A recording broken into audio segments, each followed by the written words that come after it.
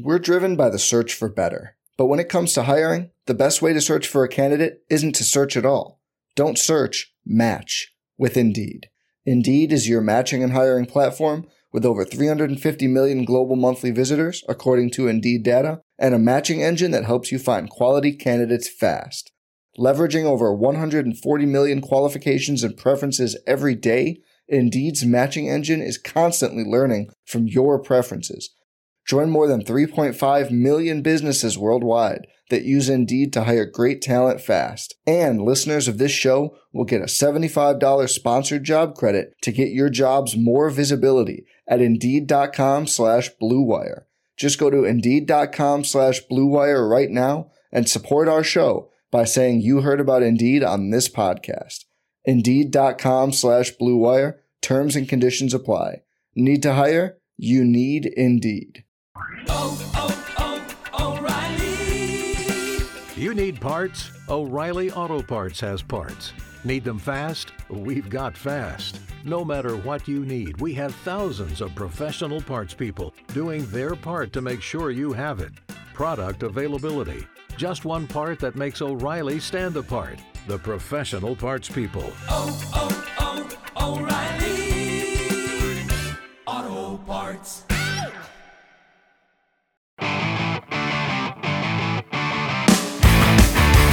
Roses are red, violets are blue. This is a poem that I made for you. My name is Bladen, him Matt, and him Theo. Together, we're Stay Hot, your favorite podcast trio. Welcome back to Bars. Welcome back to another Stay Hot live stream. I'm Bladen Kirkland, as always, with my two favorite co-hosts of all time, Matthew Spinauer and Theo Ash. How are you guys doing today, man? Watch the worst national championship game ever. Watched about half of that one, can't lie. This is hilarious. This has been killing me. You got some Ohio State wide receiver questions in the chat. I want to go ahead and address those. JSN should be the number one receiver off the board, and Garrett Wilson would go ahead of him if he was in this draft class, and he would be a top 10 pick. Garrett Wilson would also be the number one receiver in this class by like a pretty wide margin, to be completely honest with you. Quentin Johnston is not him, I fear. Nope. He cost himself some cash last night. He is Kevin White reincarnate, I fear, as someone who hasn't watched him that closely, but has watched a decent amount of TCU games actually this year, probably more than any other individual football team, with the playoff games and the game against Texas and a few other scattered ones here and there. And he's just kind of weird off the line of scrimmage, and he's kind of a body catcher down the field. Like, I saw someone, a Bears fan, because I did my Bears planning video on my account, and talked about how JSN was my number one receiver. Reminds me of Amon-Ra St. Brown. Reminds me kind of shades of Keenan Allen in there. Like someone who, may not be a burner, but like a good football player. You can tell. Like he knows how to create separation. He knows how to contort his body. He knows how to make guys miss. Like he just knows what he's doing out there. And that's going to be enough for him, I think. Quentin Johnston. And then someone's like, well, Quentin Johnston is 6'4" and he runs a 4.3. Some Bears fan. Like he's wide receiver one. It's like, you know how you employ on your team, dude? Chase Claypool, right? Like that's like kind of more what I see Quentin Johnston is like, maybe he'll be a good, not a terrible point.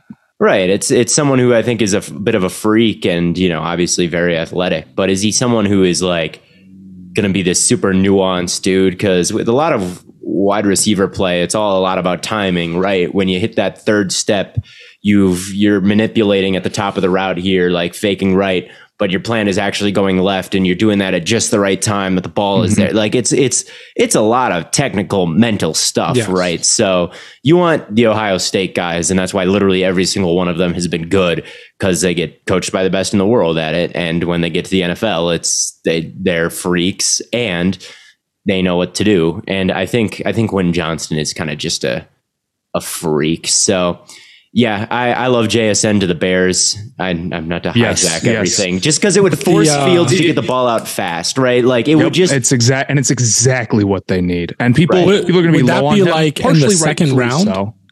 No, I think you trade back. Honestly, rounder. if you, I think they trade back a bunch too.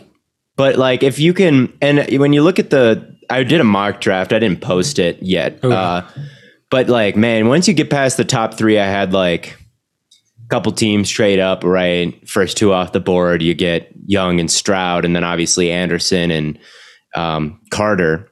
Then after that, there's kind of a void. There's kind of a void, honestly, where it's like, who's the 5th pick in the draft? It's not a great place to be, honestly. Like, Miles Murphy's kind of nice. There's some shades of like Zadarius Smith there, where he's, big and he gets out the ball pretty fast, but not super like, oh my God, like 5th overall pick type of pass rusher to be. Like, there's or Jordan Addison or even JSN at 5 or any of the. I guess I haven't scouted the tackles, but it just doesn't quite seem like 5th overall or 6th overall. So if you can get someone to bite on that first overall pick, like I'm kind of for the Bears, like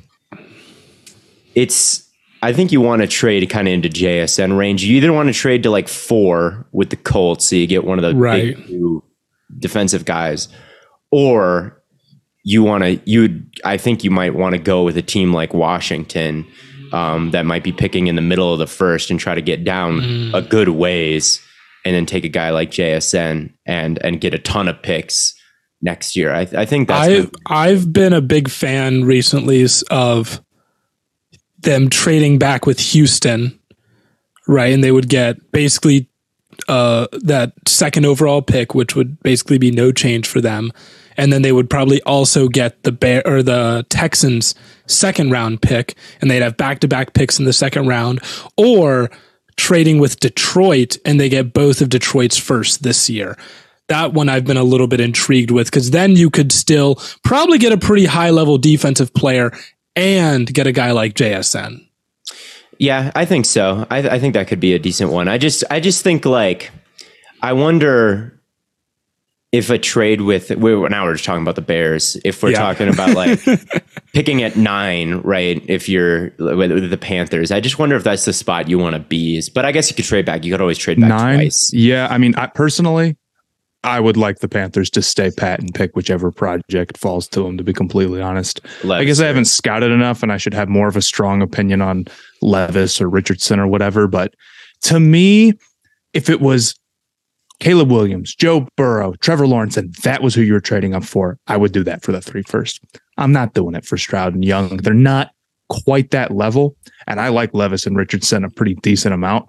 If you feel like you can develop them, I'm happy staying there and taking them at 9. Yeah, I think so too. I think that's where you want to be if you're if you're kind of in that 5 to 10 range in the draft. I think that might be where you take those developmental quarterbacks.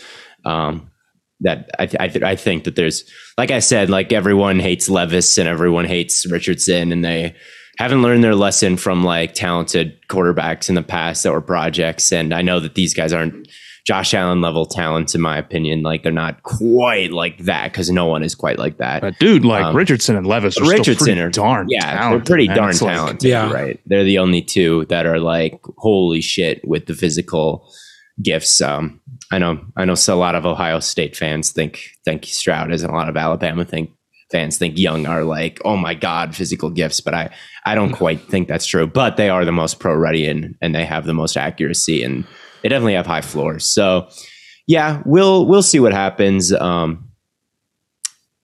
Let's see, Theo, let's talk about the Rodgers situation. I actually am very confident in the Rodgers situation. I know a lot of people, I should make a video about this. I know a lot of people made a big deal about him holding on to his jersey, right? Because this one's special. Cobb's retiring. Okay. Cobb is retiring, probably. Because in the press conference afterwards, he said, night game, Lambeau, week 18, it's just a special one that you may want to give to someone, is what he said. Oh, someone else or someone special is what he said. He may want to give it to someone special. Cobb retiring, right? He's probably going to give this to Cobb, the jersey from Cobb's last game, longtime friend. That's what I think he meant by that. And again, I very much still believe in the idea that it's Rodgers for one more year. Contract gets way more movable after next year ends.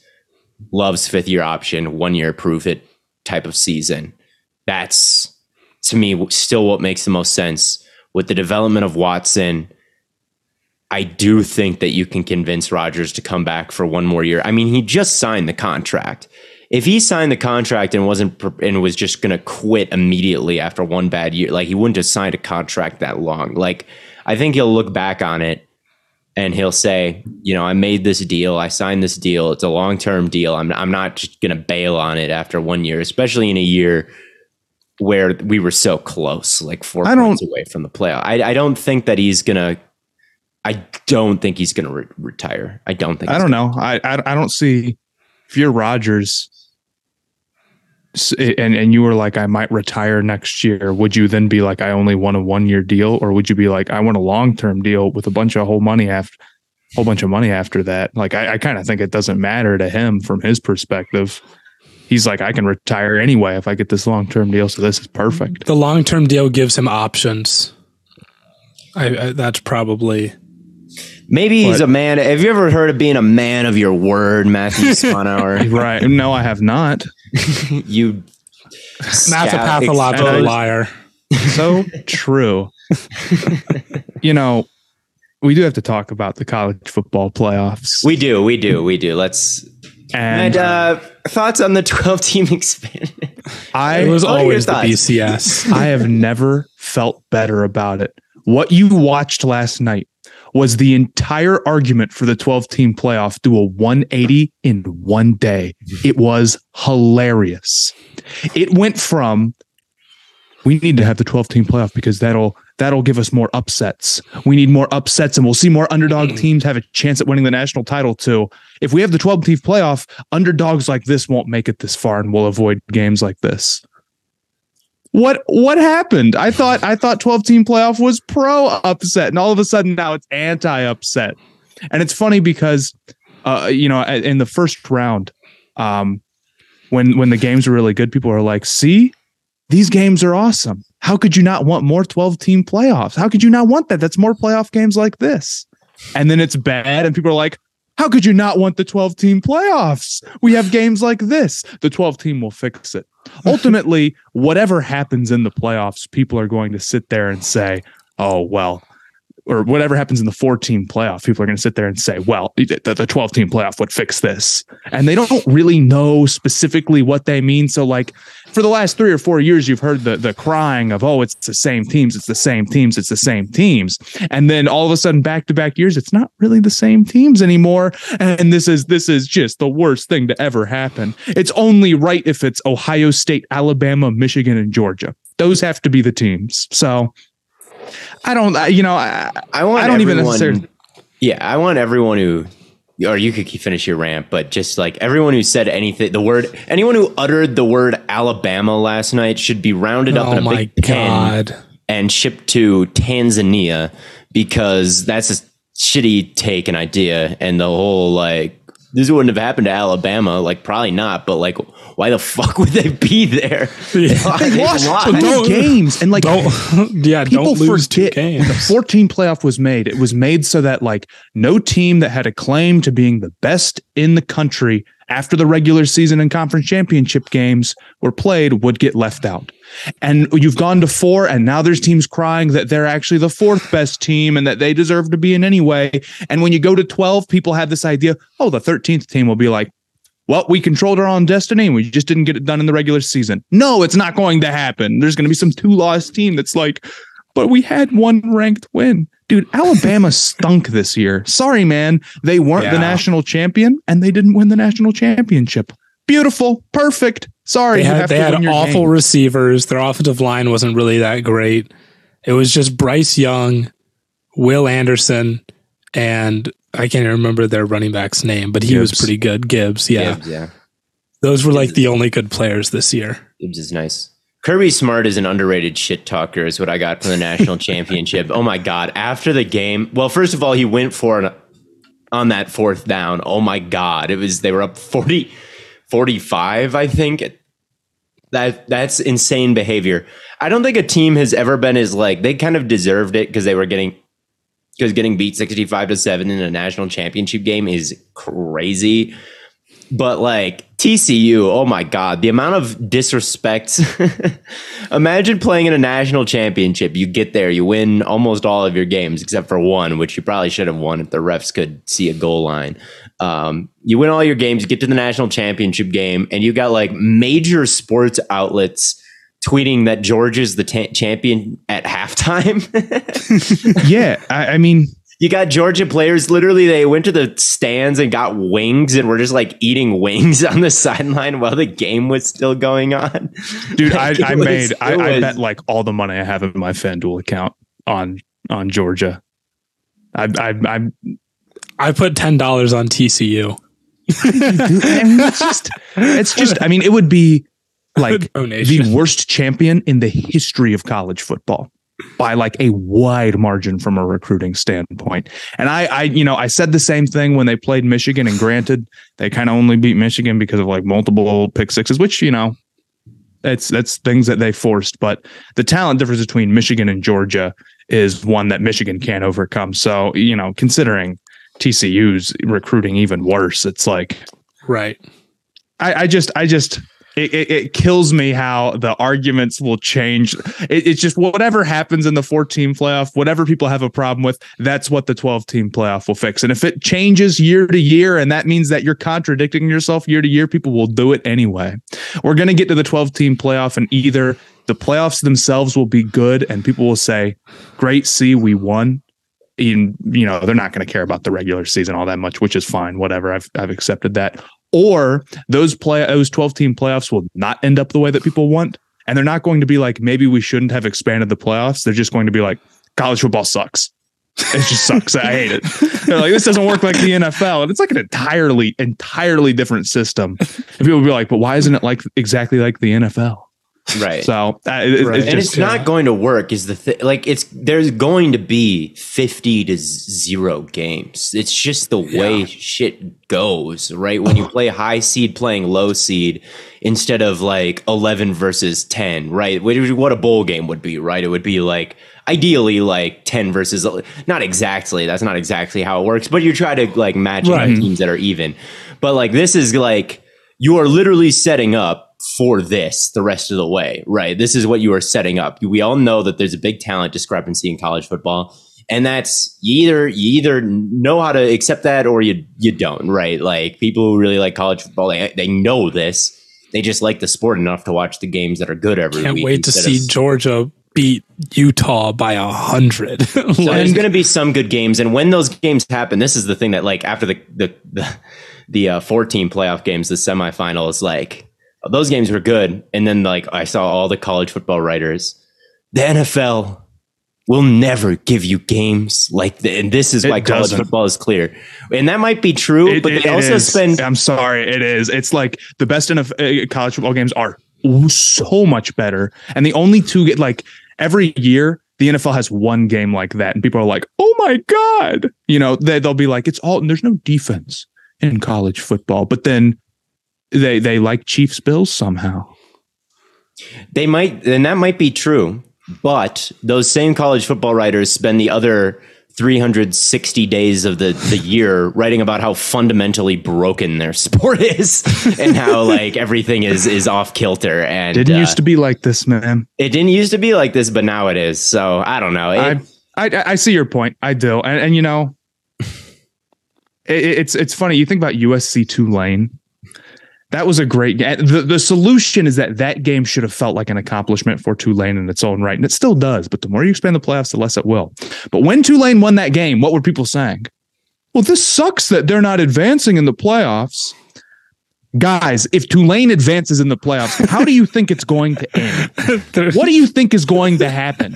They're not going to win the national title. And now people have accepted that. But we went from Tulane needs to be advancing in the national title. It must, or to, in the playoffs, it must be that way too. How can we let these underdog teams that are recruiting poorly get so far? In the span of a week, in a week, people have flipped the entire argument on its head, and it kills me. All I'm saying is so funny. Roll wave. Roll wave. People can't conceptualize this like idea of winning something that isn't the entire thing. Yep. You see it in basketball too, where it's like they're like, oh, maybe we do an early season tournament. Like it's just a tournament. And like I played soccer when I was a kid, and we would go to different like obviously you could win like state, you could do that. But sometimes there would just be some random ass tournament that we would go play in and see if we could win it. And if we did, it was cool and we won this tournament. Yeah. And if we didn't, we didn't win the tournament and the season continued on. And it made a lot of sense to me that it's like, this is just another thing to go win. Every other sport has no problem figuring that out. Wrestling not every other sport, just soccer. Soccer understands this. Well, maybe soccer understands it. Wrestling understands it. Track understands it. Americans don't understand it. It's like just football and basketball. Those are the only ones. Well, and not even basketball, actually. Golf gets it. Because they've got the Olympics, right? You go over to the Olympics and you win the gold medal, true. And that's like a little extra NCAA thing you can do. A Final Four appearance is considered very good. The solution to parity in college football is not like you're going to make some magical system that like balances recruiting. Recruiting is unbalanced because being a good team is the advantage in getting good players. And the NFL, being a bad team is the advantage in getting good players. So unless you want to make there a prospect draft, which obviously is ridiculous, that's not going to change it. A 15 round, the 3 stars. With the first pick. Incarnate Word is now on the clock. It's been going for with the first pick 4 months. The solution is not to have like...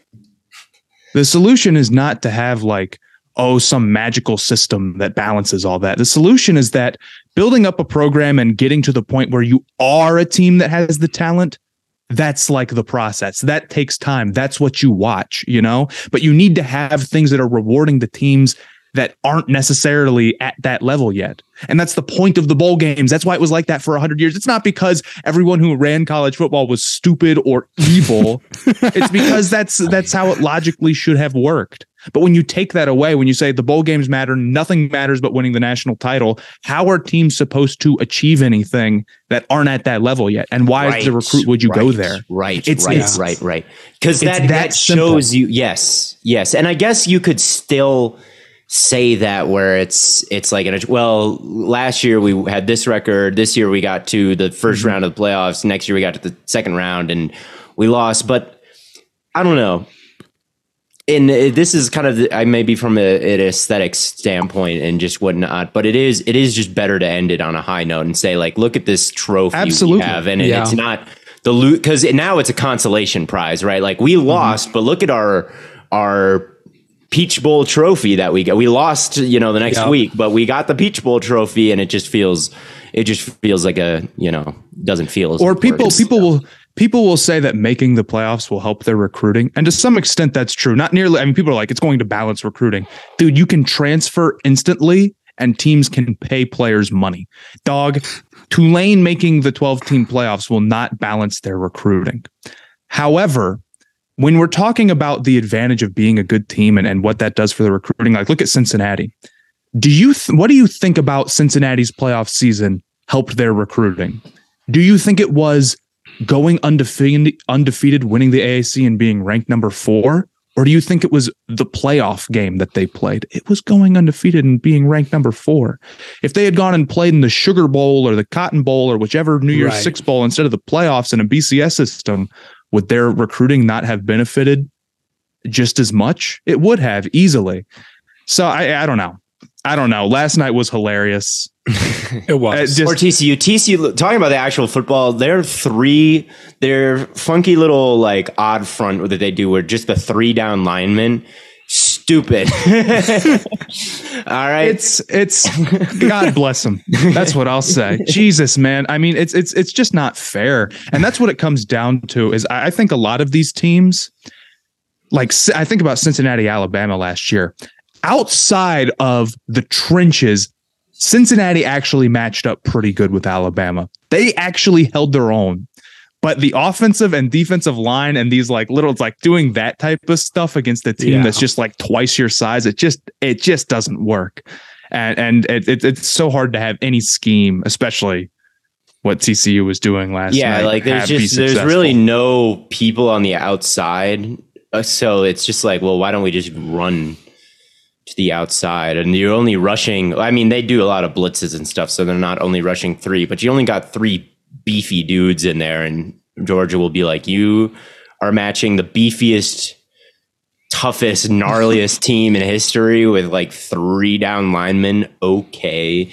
And that was just not and you can't really deviate from it if you're TCU because it's what you are. It's what you do. It's not like it's not Madden where all of a sudden you can just change your playbook like the week before the Super Bowl and then like look at all the sliders of the team fit match and then it's just there. It's not like that. So you got to stick with what your guys know, but it just was never. I said Georgia by 20 before the game and I was off by more than if I would have said what? I could have said TCU by double digits and been just as far off as what actually happened. And I predicted Georgia to win by 3 scores. It was. I think I had Georgia by 25. Yeah, way off. We were way off. And I was, and you know what? Not even close, man. I was being nice too. I shouldn't have been. I'm sorry. Like I don't know what to tell you. Hilarious though. Yeah. It wasn't a good name for the neck roll linebacker. No, sir. You can't be starting a neck roll linebacker against an SEC team. I'm sorry. You cannot. You can't be doing that. If we want to speak on the draft a little bit again, I was seeing a lot of people say that they think the Lions are not in a position to draft a quarterback this year. Dude, like, come on, guys. Come on, guys. Like when? When it's going to be Goff to the Super Bowl? We've already done this with him. He's as far as quarterbacks who you need to replace, he's pretty good. I'll give you that. But like, guys, same thing with Daniel Jones. Yeah. Yeah, I mean, the passing offense was really good this year, but like eventually your offensive coordinator is going to leave, right? Ben Johnson's going to be gone. Yeah. Do you have faith in Goff after that happens, right? Like Ben Johnson's going to be gone. You know, they're eventually going to sign Penei Sewell to an $100 million contract and they're going to lose Taylor Decker. And eventually these things are going to happen.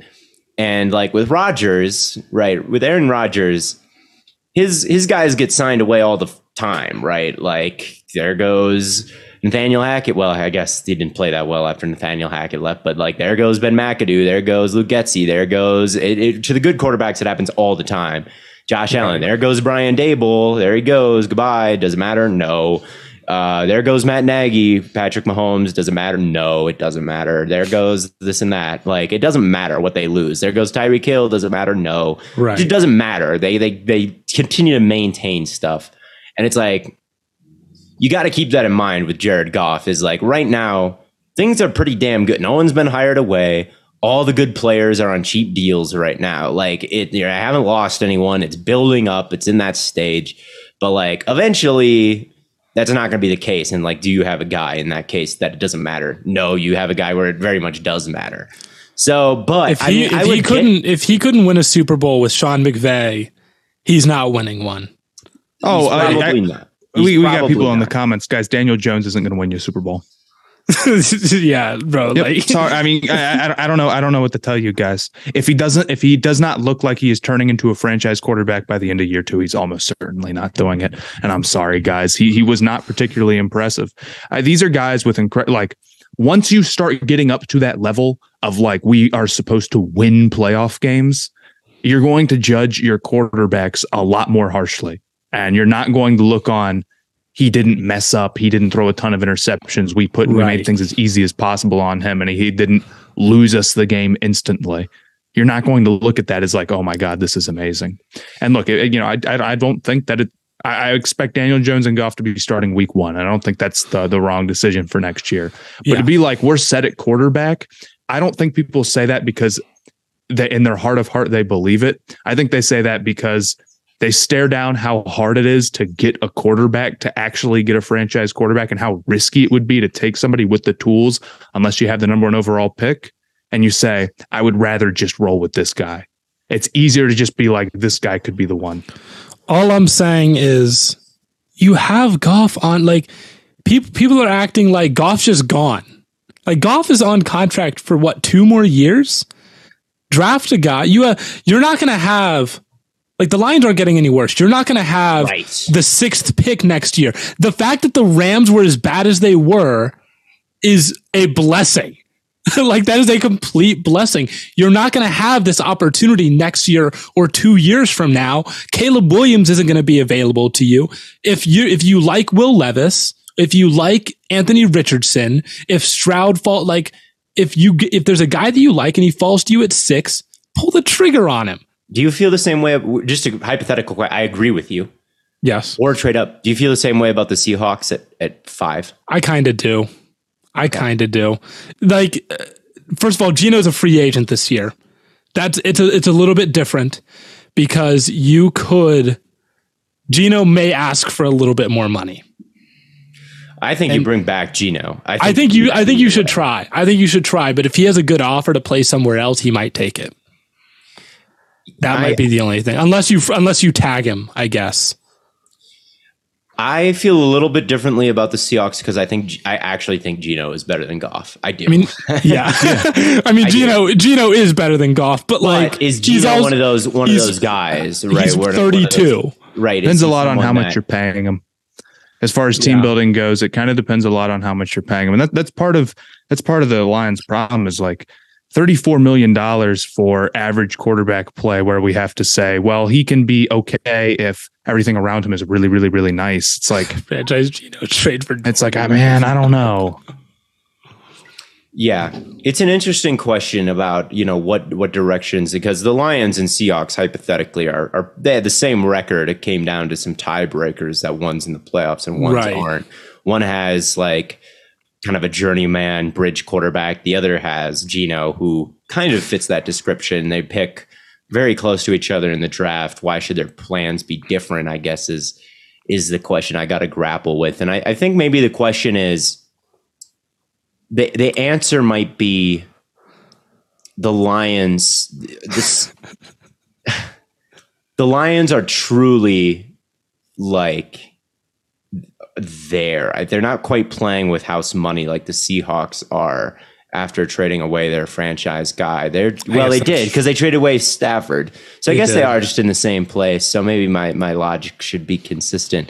It's kind of tough. Just I do feel Geno is a bit better. I do feel a little bit better about Geno than Goff. And I feel that way because I think that he's got a little bit more confidence to him than Goff does. I feel like he's a bit more accurate. He's got, I think, a bit more escape abilities. I mean, he really showed some serious speed in that at the end of that Rams game for like that one play where then Ramsey knocked him out of bounds and there was that penalty. So I think he's a little bit more mobile. I do think he's a bit more accurate. And so that's kind of where I'm at with Geno versus Goff. But yeah, I do wonder what the Seahawks will do because they're in that number 5 spot. And in that number 5 spot, they're kind of in that dead man zone where they're probably not going to be able to get Carter or Anderson. Maybe something happens, Carter falls, and they can get Carter, problem solved.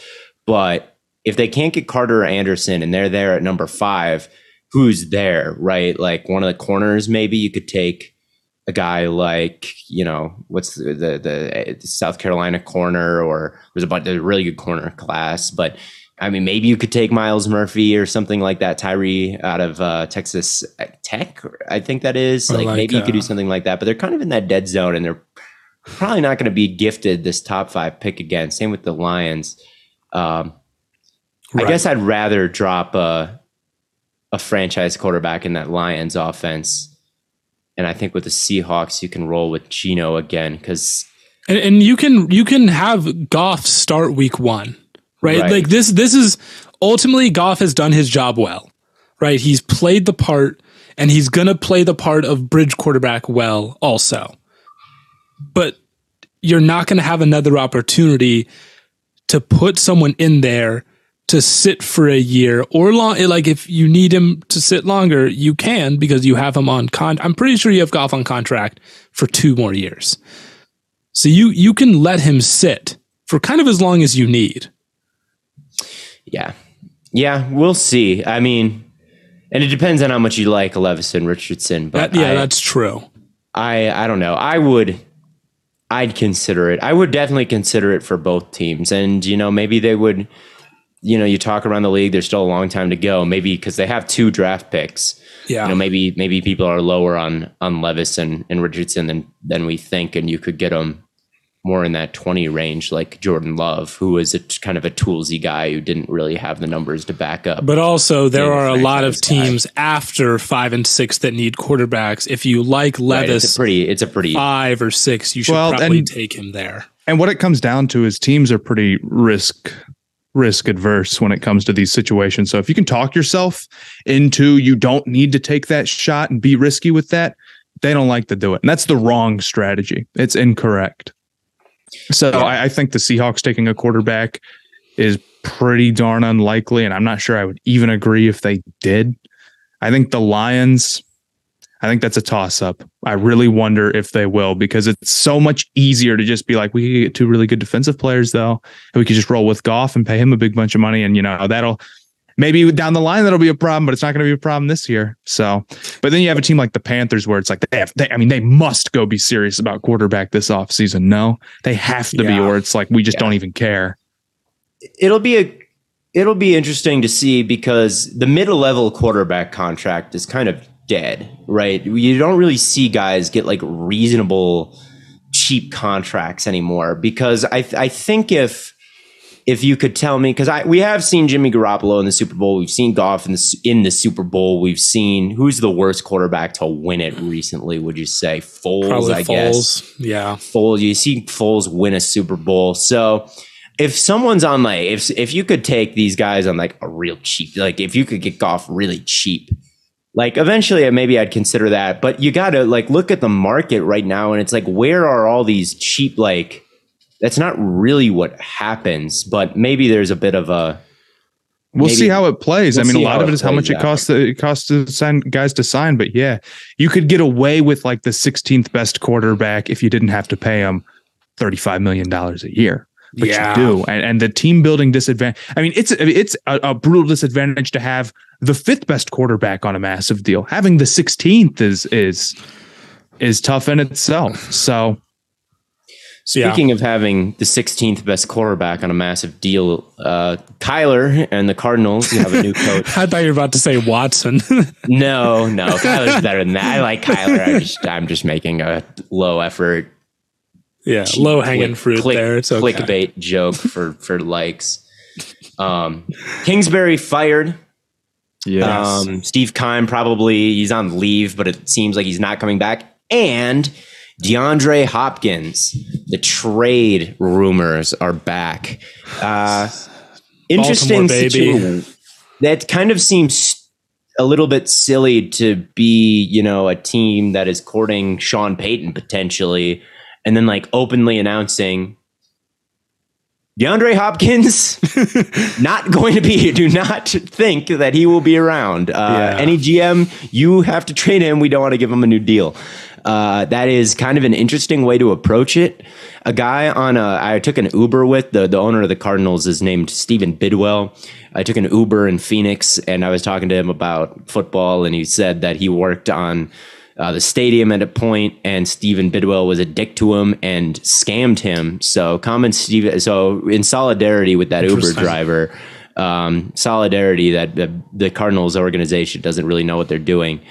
I don't know about this one, man. I guess like this is what happens when you trade for Hollywood Brown, give a 1st-round pick for a guy on an expiring contract. You probably kind of have to give him a new deal. Otherwise, you just traded a 1st-round pick for like a year or 2 of a guy. And it's kind of tough to give both Hollywood and DeAndre Hopkins massive new extensions. So one of them's got to go. It's the guy that you didn't just trade a 1st-round pick for last year. I think that it's, once again, I think D-Hop showed that he could continue to play at a high level this year. We'll see what kind of contract they get. His game, we'll see how it ages, because he's maybe not the most like nuanced. It's kind of, dominance at the catch point and all that. So we'll see how his game ages. Maybe you can get out of it before the contract a little bit. So maybe I can see it, but I don't know. I don't know if you guys had any thoughts on the whole situation in Arizona. I'm just kind of spitballing. I don't know. Those last couple of games, he was kind of just how many? What was his like target to catch? I don't know, but he's playing with Trace McSorley and I guess that's Blau. True. That's true. But it was like, man, they were. I wonder. It's like, I do wonder about Hopkins. You're going to give up picks. You're going to pay him a bunch of money, and he's getting older, and that's the way that we're going to build around Justin Fields, which is a big suggestion. I'm not 100% certain. And I guess I get it because you kind of need to do it this year. And like, I don't love this receiver class, but I don't know. It totally depends on price. He's going to get I think he's going to get, the thing about the Bears is they just gave away the number 32 pick. I would be like, yeah, sure. But they already gave that away for discount DeAndre Hopkins, Chase Claypool. Like that deal. Oh yeah. I forgot they don't have. Yeah, right. They don't have that pick that would be in Hopkins range. Cause obviously you're not going to trade the number 1 overall pick for Hopkins or anything like that. Why? Like there's no, unless you're stupid. Well, maybe I guess they could like trade back to 3 or whatever Arizona has and like you move from 1 to 3 and you get Hopkins, I guess. But that deal doesn't make any sense because why would Arizona be interested in moving to number 1? So yeah, we'll see. I will agree. It would be, you got to be careful with this one because of his age, and like giving up picks and a big deal is one that could potentially look bad, even though I still think he's a good player. But yeah, I don't know. I don't hate the idea of trading him. I do think you kind of backed yourself into this corner where you kind of can't pay him because of the whole Hollywood Brown situation, which was bad. So this is kind of the price you pay. But given their, like, in a vacuum, given their current situation, I don't think it's like a terrible idea to trade him. Well, they're kind of in this mini rebuild, but yeah, I don't know. I feel like the owner, Bidwell, probably shouldn't make that decision for the new GM is kind of where I'm at with it, where it's like, if the GM thinks it's a good idea, let the GM choose. Don't hire a GM with this on his back where it's like, oh, by the way, I'm already giving you, you can't keep this good player. It's like, well, hire a staff and let the staff decide what to do is probably the best idea, and not have Bidwell decide what to do. So I don't. What was the trade package for Brown again? Was it just the first? I think it was just the first. Remember last year, Amari Cooper and a contract like with a big man. I'm kind of thinking that we're seeing more like 3rd round pick range, possibly. That's what I'm off the top of my head. This is going to be the ultimate. Yeah, I mean, you can envision it now. DeAndre Hopkins gets traded for less draft capital than people expect, less than you would do in Madden, because you also have to pay him, and that's another asset you have to give up for him. And people go crazy about it on Twitter and call the Cardinals idiots. Yeah, which maybe that's and it's gonna be, oh, Hopkins got traded for peanuts twice, and then some team with like negative $40,000 or $40 trillion in cap space is gonna be like, why didn't we make this move? And they won't understand that like every team chose not to beat this deal for a reason. Yeah, we'll see. I think that, but I do think much like the Amari Cooper deal, where it's like, well, the guy comes with like the 4th biggest cap hit, but a 5th round pick is like the Browns still got pretty decent value out of it. Like Amari Cooper was a good wide receiver for them this year. Did he play up to that, maybe quite that contract? It's kind of up to debate because it's not just the 5th round pick, right? If he got paid by the team all this money and they were paying him all the money, right, and then he had that type of season, everyone would be like, whatever. But he really started balling out towards the end. I actually do think that worked out. I do too. And I think whoever trades for Hopkins, like, we're kind of looking at it from both sides right now, where it's like, I get why he's not going to go for that much. But also, I think at least for like next year, whoever gets him is going to be pretty happy, because I still think like he showed he could be a very good wide receiver this year. But he is like a 6 foot tall guy who relies a lot on contested catches. Not that he's like a horrible route runner or anything. I think some people stereotype him as just like, one of these just a jump ball guy. Like, he's got a bit of a burst to him, but I don't know if his game is going to age like Hopkins. I would watch the guaranteed money. That's what I'll say about that. Yeah, Hopkins has some pretty underrated burst, I think. But remember the Cardinals the Cardinals didn't give up a lot, and partly that was the Texans being dumb. Yeah, it was the Texans being dumb. But like, they didn't give up a ton to get Hopkins in the first place. It was David Johnson, a second, and a fourth like the following year. Yeah, and it's kind of tough to say like, oh, this team should be all over this. This team should be all over this when it comes to Hopkins, because I think like every team could kind of use a wide receiver like him. It could be a team with Super Bowl hopes, like that could use a better number 2, like Dallas or the Bills. Could be a team like the Giants, who obviously really need a wide receiver. And I would honestly get it if it was a team like, I don't know. Who do you want to say? Like the Lions, right? Like if you're going to be drafting a rookie wide quarterback or making your support, it could be ship them back to the Texans and have, because they want, Brandon Cooks pretty clearly wants out of there. So when they draft their rookie quarterback, like let's get them some weapon. Like truly every single team in the league probably works for DeAndre Hopkins and could use a guy like that, because everyone needs 3 receivers. The only team that I would say like no was probably like Cincinnati, because like why they need to pay all these guys. They have like they'd have like 4. Right. There's really not that many teams that it makes. I could see him getting traded quite literally anywhere, except for maybe like, I don't know if I would see the Raiders trading for another wide receiver 2 offseasons. Yeah, the Raiders. Let's do. In a vacuum, they could totally use them. They might. Sure. Yeah, Devontae, Renfro, D-Hop, Mac Hollins. It would surprise Aaron me. Waller. It wouldn't be stupid, but it wouldn't surprise me. It would surprise me. Jaguars would surprise me because they just traded for Ridley, so they probably are like, let's. But who knows? Who knows? Maybe the Eagles or one of these teams. Bro, the Eagles. They're just like, actually, we don't have enough weapons. How Roseman? This is it exactly. Roseman is a very active trader, though, and whenever anything comes up like this, he's all over it. So no team. Since he's the only team that I'm like, since he do not do that, that would be silly. You would lose the like. We talked maybe about the like Saints because of their cap situation. Saints and the Bucks, Saints. They're probably not in. Definitely the Bucks. No. Wait for the restructure into oblivion led by the Saints for the 20th year in a row. The Saints 0-17 take will hit eventually. I'm sure of it. Tyler, I don't think they can afford to pay T. Higgins. It would be interesting to see. Once all these contracts start to hit the fan, if they say we would rather have a first round pick and cheap talent than T. Higgins because we've got Chase. But Boyd is T. Higgins is tough. Nice though. He's extremely nice. He's so nice with That's one that I think you could squeeze in. I think there probably will be a way to squeeze that in. It's not like they. I don't quite know their cap situation, but I think there's teams know how to work magic with the cap. It's very real. It will come back to bite you. People don't understand that in the moment, but then when it actually happens, people just blame everything but the roster construction.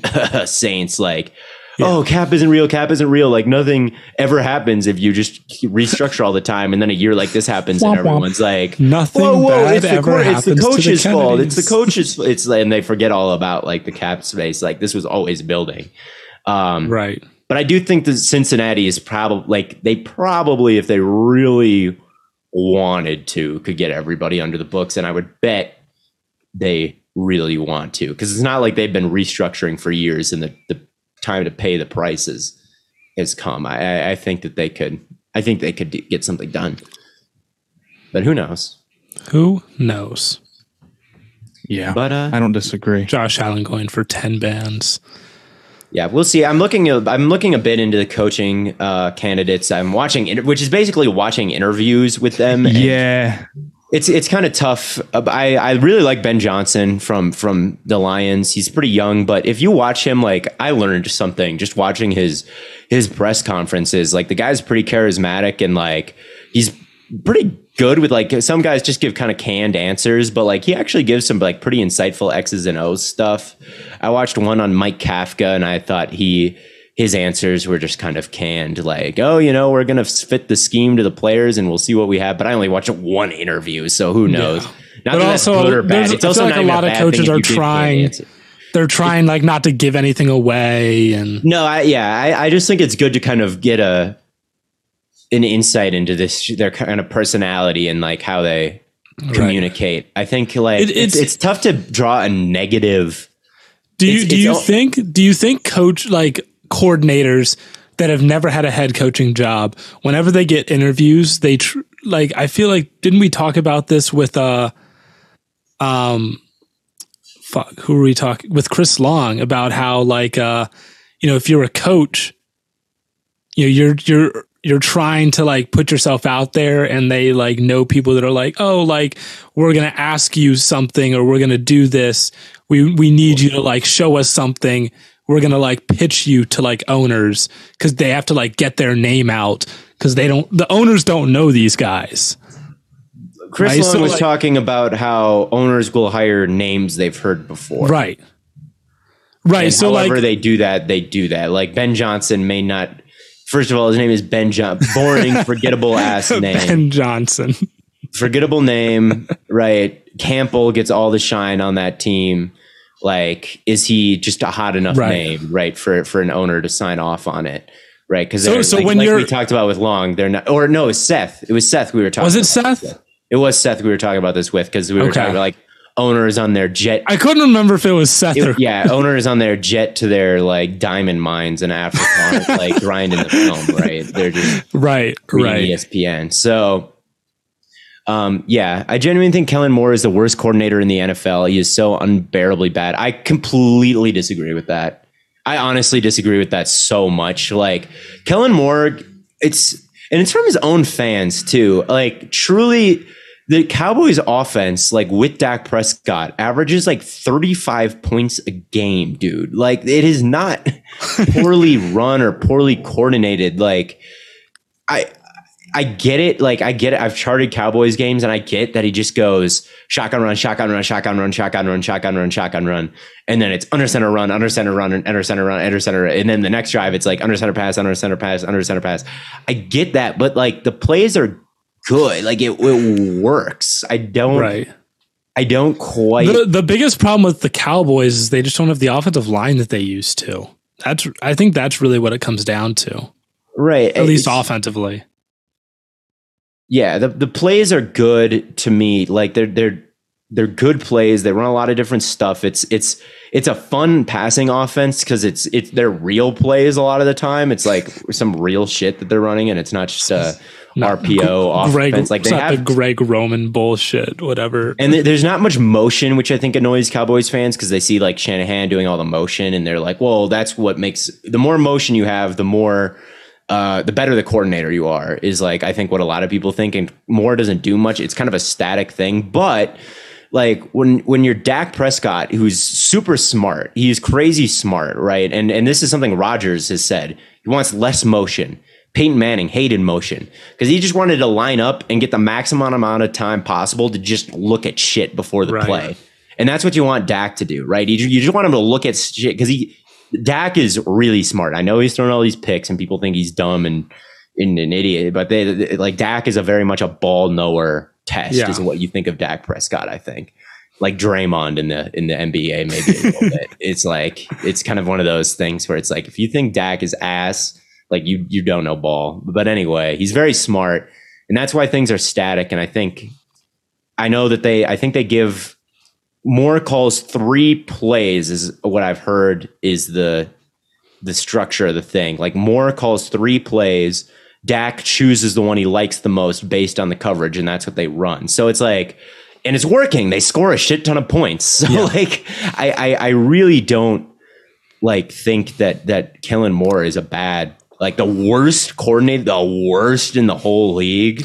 Really? Like I can think of 2 in the AFC North that are worse. Right, easily. Oh my God. All of them in the AFC North are probably worse. Like he's good. He's good. I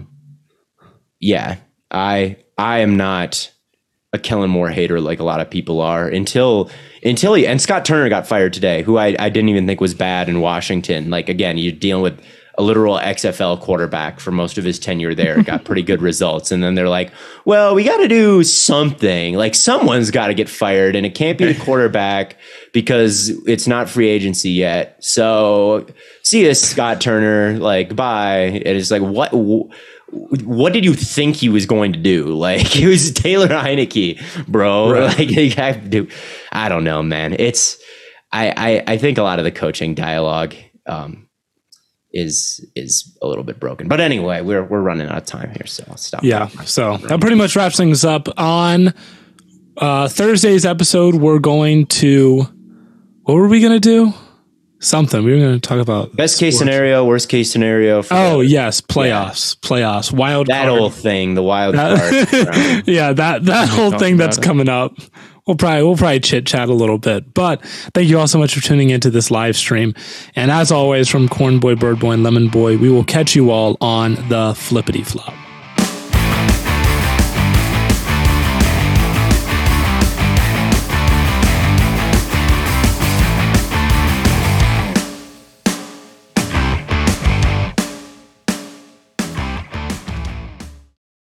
For the ones who work hard to ensure their crew can always go the extra mile, and the ones who get in early so everyone can go home on time, there's Grainger, offering professional-grade supplies backed by product experts so you can quickly and easily find what you need. Plus, you can count on access to a committed team ready to go the extra mile for you. Call, click Grainger.com, or just stop by. Grainger, for the ones who get it done.